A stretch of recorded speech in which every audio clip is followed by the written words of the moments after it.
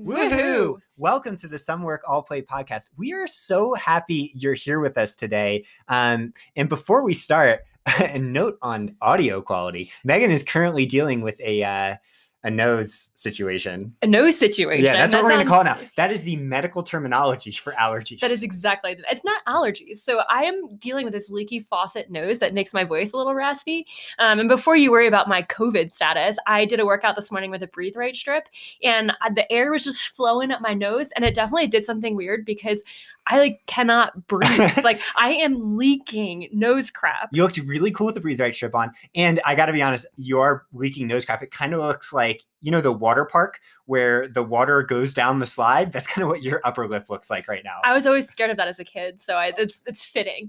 But I think the wind is coming so far up my nose because of these Breathe Right strips, which are great, by the way, I might add, for performance, that I'm a little worried it may be like a CSF leak from my brain, that the air just tickled my brain on the way up. You were going way too fast. That's the key. You got to just slow down to my Tuesday paces, and that'll help you out. Make sure the efforts are truly smooth. Yeah. And we also wanted to continue with the theme of the podcast and talk some shit about wild animals. Just joking, but we have done that in the past. I told David he wasn't allowed to make that joke. I was like, people aren't going to get it. You're not sarcastic enough. Yeah. It's really for the diehard listeners that have heard me talking about moose. But probably if you're listening to this, you might have seen the video of the mountain lion repeatedly charging the trail runner. And what we've seen in logs today is a lot of people kind of freaked out about it when they're on their trails, not going out alone, not doing other things. So to respond to that, I looked up death rates from different types of attacks. Oh, so first of all, wasn't it a cougar, not a mountain lion? I think they're the same thing. I don't think they're the same thing. They're not the same thing? I don't know. We need to, if we're going to talk shit about wildlife, we better know our wildlife. Well, the thing is, I Googled mountain lion fatalities, and it came back it said cougar fatalities. So I think at least we're reporting with the same metrics. Okay, actually, you might be right. Now I'm second guessing myself. We'll see. But yeah, so I looked it up. And in all of North America, in the 100-year period that was being measured, there had been 27 fatalities from mountain lions. It's kind of scary, not downplaying those are lives. Much love to anyone that's affected. But I also was curious about other things that kill people. And in the Google document, I logged in this morning just to see the outline for this podcast, and David has written 3,000 plus people have died from ant bites. And I was like, there is no freaking way. So I spent 8 minutes going down the rabbit hole of researching ant bites. And sure enough, there is a such thing as fatal anaphylaxis from fire ant stings. A whole PubMed article on it. As a physician, you can order a specific blood test for this. It's imported fire ant venom specific IgE antibodies. Oh my gosh. How crazy is that? Yeah. Probably get that test quicker than a COVID test in some places. Seriously, learn something new every day. I know. I love it though. I'm looking at the outline right now, and Megan has all these studies listed and other things. So probably not going to get in that deep. But then the other thing I Googled was vending machine deaths, because I've always heard about that. And from the years 1978 to 1995, there were over 50 deaths from vending machines in the United States. So it's a pretty large number. That's a pretty hefty number. Yeah, honestly though, I kind of get it, because sometimes you see the Snickers bar and and you don't have any money on you now. And you're like, I might die for that Snickers bar. It's a decision tree calculus, because you know how sometimes you see the bags of chips hanging and you're like, well, that one might be free. But I think if it were salt and vinegar chips, I would give the vending machine a good shake. I know. That's where humans' ability to calculate risk uncertainty isn't very good, right? Because if you told me it was a 0.5% chance I died from going for that salt and vinegar, I'd consider it. That's pretty high. Yeah. No. But yeah, if you do it enough, it won't work out for you. But that's 1 in 200. Yeah. A lot of people have tried that with vending machines. A lot of people use my risk analysis. No, we're just joking around. Obviously, mountain lions are scary as heck, and I'll probably see one tomorrow and it'll charge me and, maul me or something. But basically what we're trying to convey is that, there's a lot of risks and uncertainty and things we can't control. If you are scared, that is totally okay. I mean, I'm scared too. Megan's scared too of a lot of different things, but also to live your life and try to live fully while you're here, especially when it comes to things that are fully outside of our control, like mountain lions. And one last point on this topic. So I just had this conversation with an athlete in their log, and I was telling them about how I would run on trails sometimes at 4 a.m. in California. California. And my go-to mechanism for this was to play Beyonce on my phone and sing it because I was comforted by Beyonce. She's the ultimate comfort music. But I think it helped ward off the mountain lions. Yeah, I remember we did a run at like 4 a.m. up Black Mountain where we were singing and dancing the whole time. It was a great run. I think the California mountain lions are well-versed in single ladies. Yeah, that's true. They know all the lyrics. Yeah, actually, and I also remember that maybe it was a mountain lion, maybe it was a bear that was scared off. Somebody actually played Metallica. So we're bringing the mountain lions much better vibes. I was going to say, I would be scared of Metallica. I know. I feel like if you play that enough for the mountain lions, they're going to become much more aggressive. Play more Beyonce, they'll be chill as hell. Awesome. And the other thing, we got a great email today that was someone that set up a Happy Runner watch setting. So whoever's listening out there who did that, amazing. We love it. And what it is, it's a screen on their watch that just shows the map and a heart. And that was like the coolest thing ever. And we thought it was an interesting story because it really does apply to performance, like how you set up your watch, how you view your metrics, and how you view yourself does determine how your physiology ends up adapting. And the story that I always love is back in 2015, Strava briefly had like an algorithm issue or something because everyone's runs got really fast. Well, and there were some dead zones. So there were zones where it was like clearly wrong. Yeah. But the thing is, it wasn't so wrong that it was like fully obvious. It just had people going a little bit faster all the time.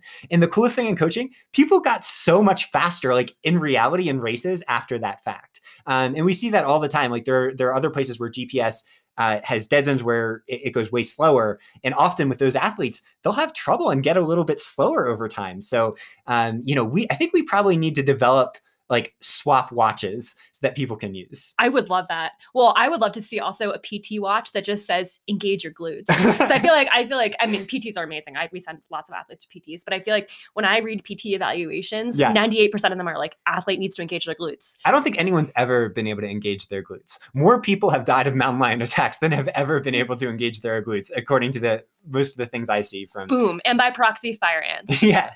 And we could also we wrote down some ideas. The speed watch, obviously, that tells you you're faster. The most obvious one would be an affirmation watch that every time you lap it out just says like, you're a boss, or you're amazing, or woohoo, or whatever. I love that. Well, my personal dream is a Nelly watch that's just like shake a tail feather. Oh, that would be I would every time I would hit laps so often there would be like 60 different laps on my Strava profile. The problem with the Beyonce watch is everyone would overtrain because they'd be running like pure VO2 max all the time because she's that cool. She is pretty darn cool. And then the last big thing we wanted to talk about today is a big introduction is our big recommendation this week, which is the show Ted Lasso on Apple Plus. Like, this isn't a joke or a soft recommendation. This is like, no matter who you are, watch it because it resonates so deeply with so many people. And it wasn't until I heard about it on Brene Brown's podcast, and she said it was her favorite show ever, that I was like, okay, I really need to start getting out there and preaching about this show because it meant that much to me and seeing it mean that much to her. And then so many of the athletes that told us we should watch it before we did, I think that it's a show for everyone. That is a strong David Roach endorsement right there. I have never seen you endorse something quite that strongly. Well, I think it'll make sense when people see Ted Lasso too, because he's a coach. He really doubles down on his love and enthusiasm and all that stuff. But, the big thing about to know is that the creators went into this show, and what the show's about is a U.S. football coach goes to the English Premier League to coach soccer, fish out of water story, blah, blah, blah. But what star Jason Sudeikis said on Brene Brown's podcast is that Ted is egoless. He allows for people to be themselves and reflect what they think he is, but really what they are.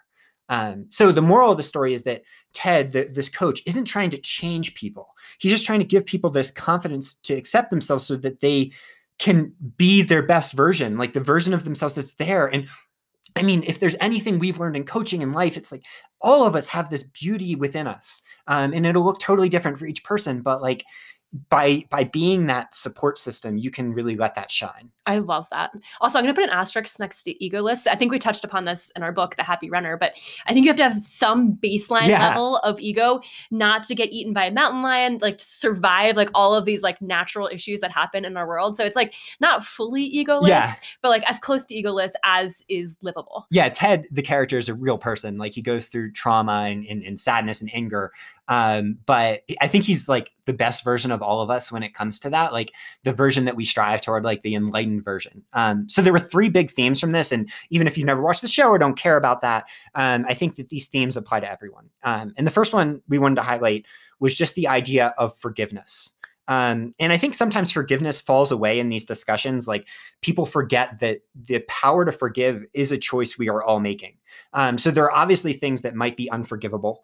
But for the most part, there's this great strength that can come from being the first to forgive, to being so aggressively, straightforward with it. Like I know with my big issues, I sometimes hold grudges. And what Megan's helped me develop through is just forgive those grudges. Like those things you're worried about, especially as it relates to like coaching or criticism or whatever, they don't matter. And if you forgive, you lift up that other person too. I love that so much. I think for me, the biggest thing I've been trying to work on is forgiving myself. Yeah. I lend forgiveness very easily to other people. Like I don't think I've ever not forgiven someone. It's the coolest thing ever. Like it's almost like you're another Ted Lasso thing. You're like a goldfish. You forget almost, but it's not forgetting. It's like you actively go out of your way to be like, oh, I want to give this person every benefit of the doubt. And it's so inspiring. But I'm the opposite with myself. Yeah. I'm trying to think of what sort of animal would be the exact opposite, but that's elephants, right? They remember, I think. Yeah. Or maybe pigs. Pigs are pretty smart. Yeah, pigs are pretty smart.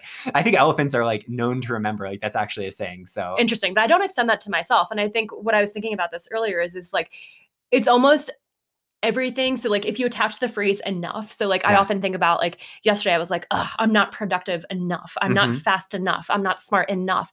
And it's like my goal in life coming up is just to forgive myself for the enoughs. Yeah. And to love that part of yourself too. Yeah. Like that's what we talked about a lot last night. It's like, we all have whatever things are within us. Like I know I have so much of that stuff. And the point isn't to be like, oh, I need to fight this. Because if you fight that, you are fighting yourself. The point is just to be like, hey, whatever this thing is. I'm going to give you a hug. Yeah. Exactly. And I think we say the thing all the time, like you are enough. Yeah. And I mean, we say that fully knowing that this is something we're working on, and that's been a big mission of mine. Yeah. So forgiveness is the first thing, and apply that to your relationships first. Forgive your partner as hard as you can, as quickly as you can. I mean, something we talk about a lot, and we're even for the stupid things, like the fact that your man cave is a freaking disaster. Right now. Yeah, or the serious things that are very bad. Like try to stand up for yourself, but also try to forgive. Second thing is belief. And this is probably the biggest thing from Ted Lasso. There's a big sign in the show. It applies throughout. And the story I was telling about is like, when you think about how you can help others believe, is what Megan told me way back in the day. I had never really considered that coaching can be my thing.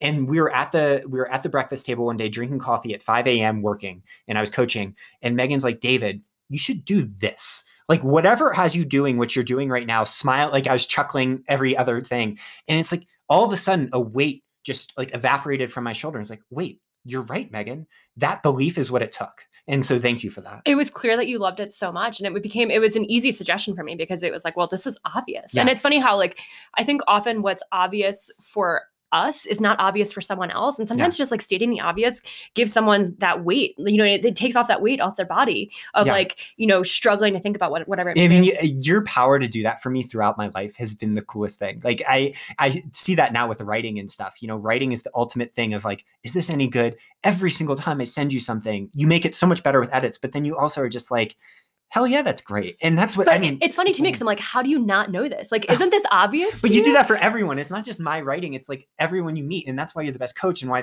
you're such a great research coordinator and all these other things you do in life. And so thank you. And it means a lot to me. Well, I think for me, the biggest time that like you had me believe was, so when I was applying to medical school, I was just looking at East Coast schools. Like I think for whatever reason, like my family was on the East Coast. I've always been on the East Coast and had no concept of even like applying to West Coast schools. And you're like, hey, Megan, like, why don't you apply to Stanford? You seem to fit a lot of these descriptions. Yeah.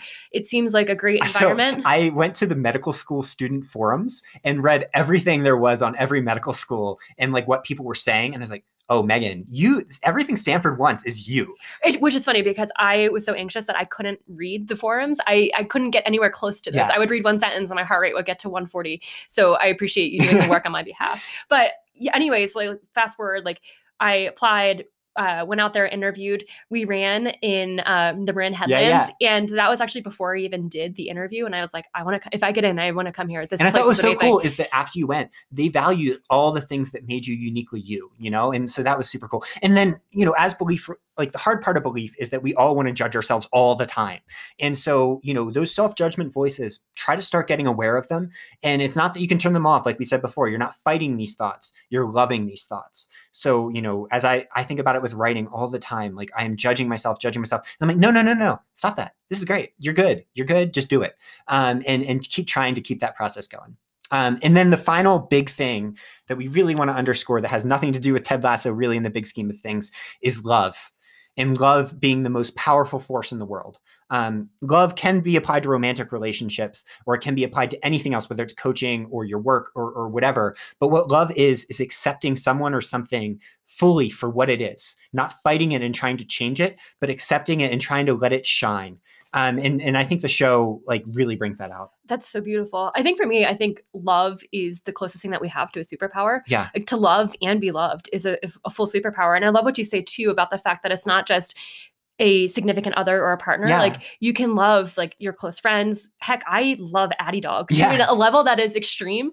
And she's just like an amazing creature. And I think it's just such a powerful emotion that when things are tough, like you lean on that. And love is openness, it's expansiveness, it's all these other things, right? It's just opening up to the world, it's saying yes. And like that we all have that power, even when it doesn't feel that way, like even when it's not applied to a specific person, when it's a general thing. And so in the show Ted Lasso, there's this like viral video in the world where when Ted Lasso was coaching American football, he's dancing with his players after they won a national championship.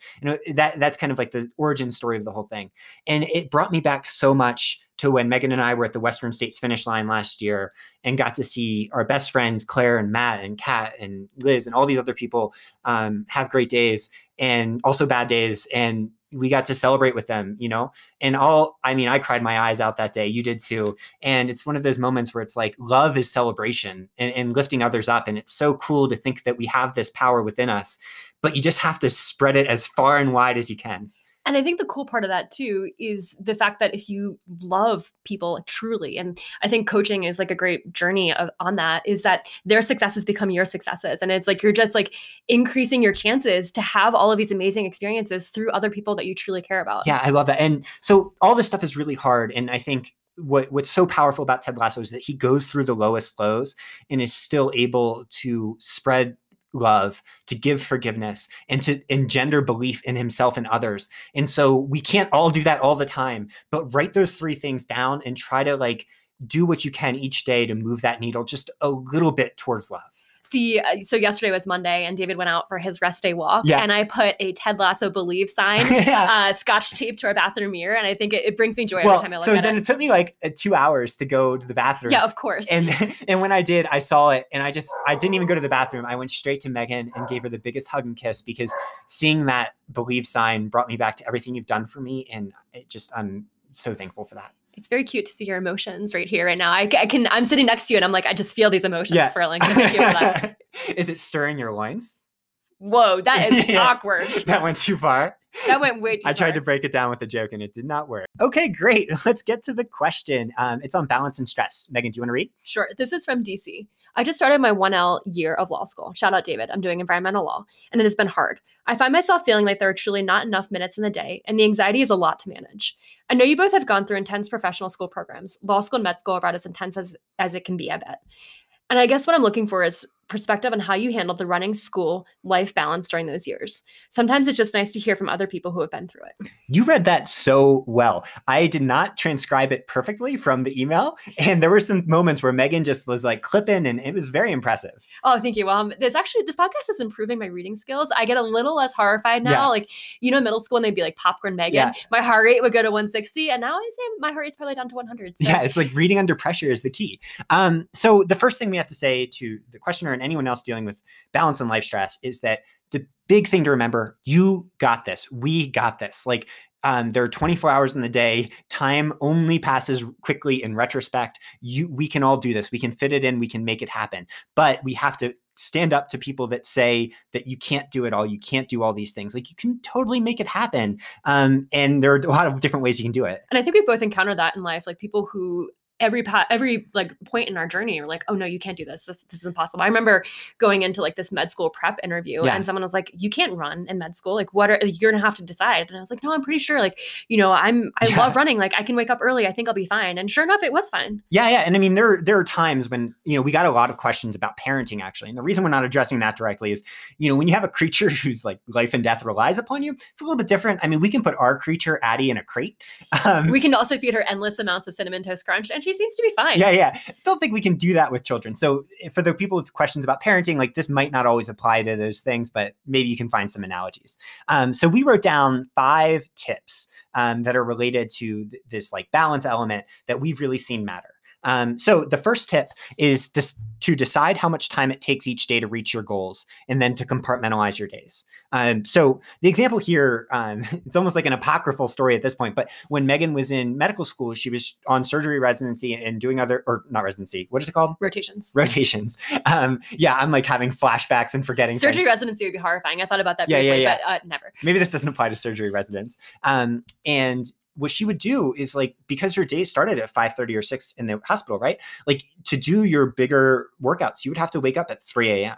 And what that is like, you were deciding how much time it took and then planning backwards. But after you did your run or strength or whatever, you just got off the clock. And I think that that's the big thing to start with is if you're going to do this stuff, you got to determine how much time it's going to take, put it in the day and schedule it just like a meeting and be like, this is my time to do this thing as an athlete. And then after you're off that, no more. Like you're done. You don't have to think about it anymore. I love that. And I think the big thing for me is I probably could have run at the end of the day after surgery rotation and it would have been at a much more reasonable human hour. Yeah. So something like 7 p.m., 6 p.m.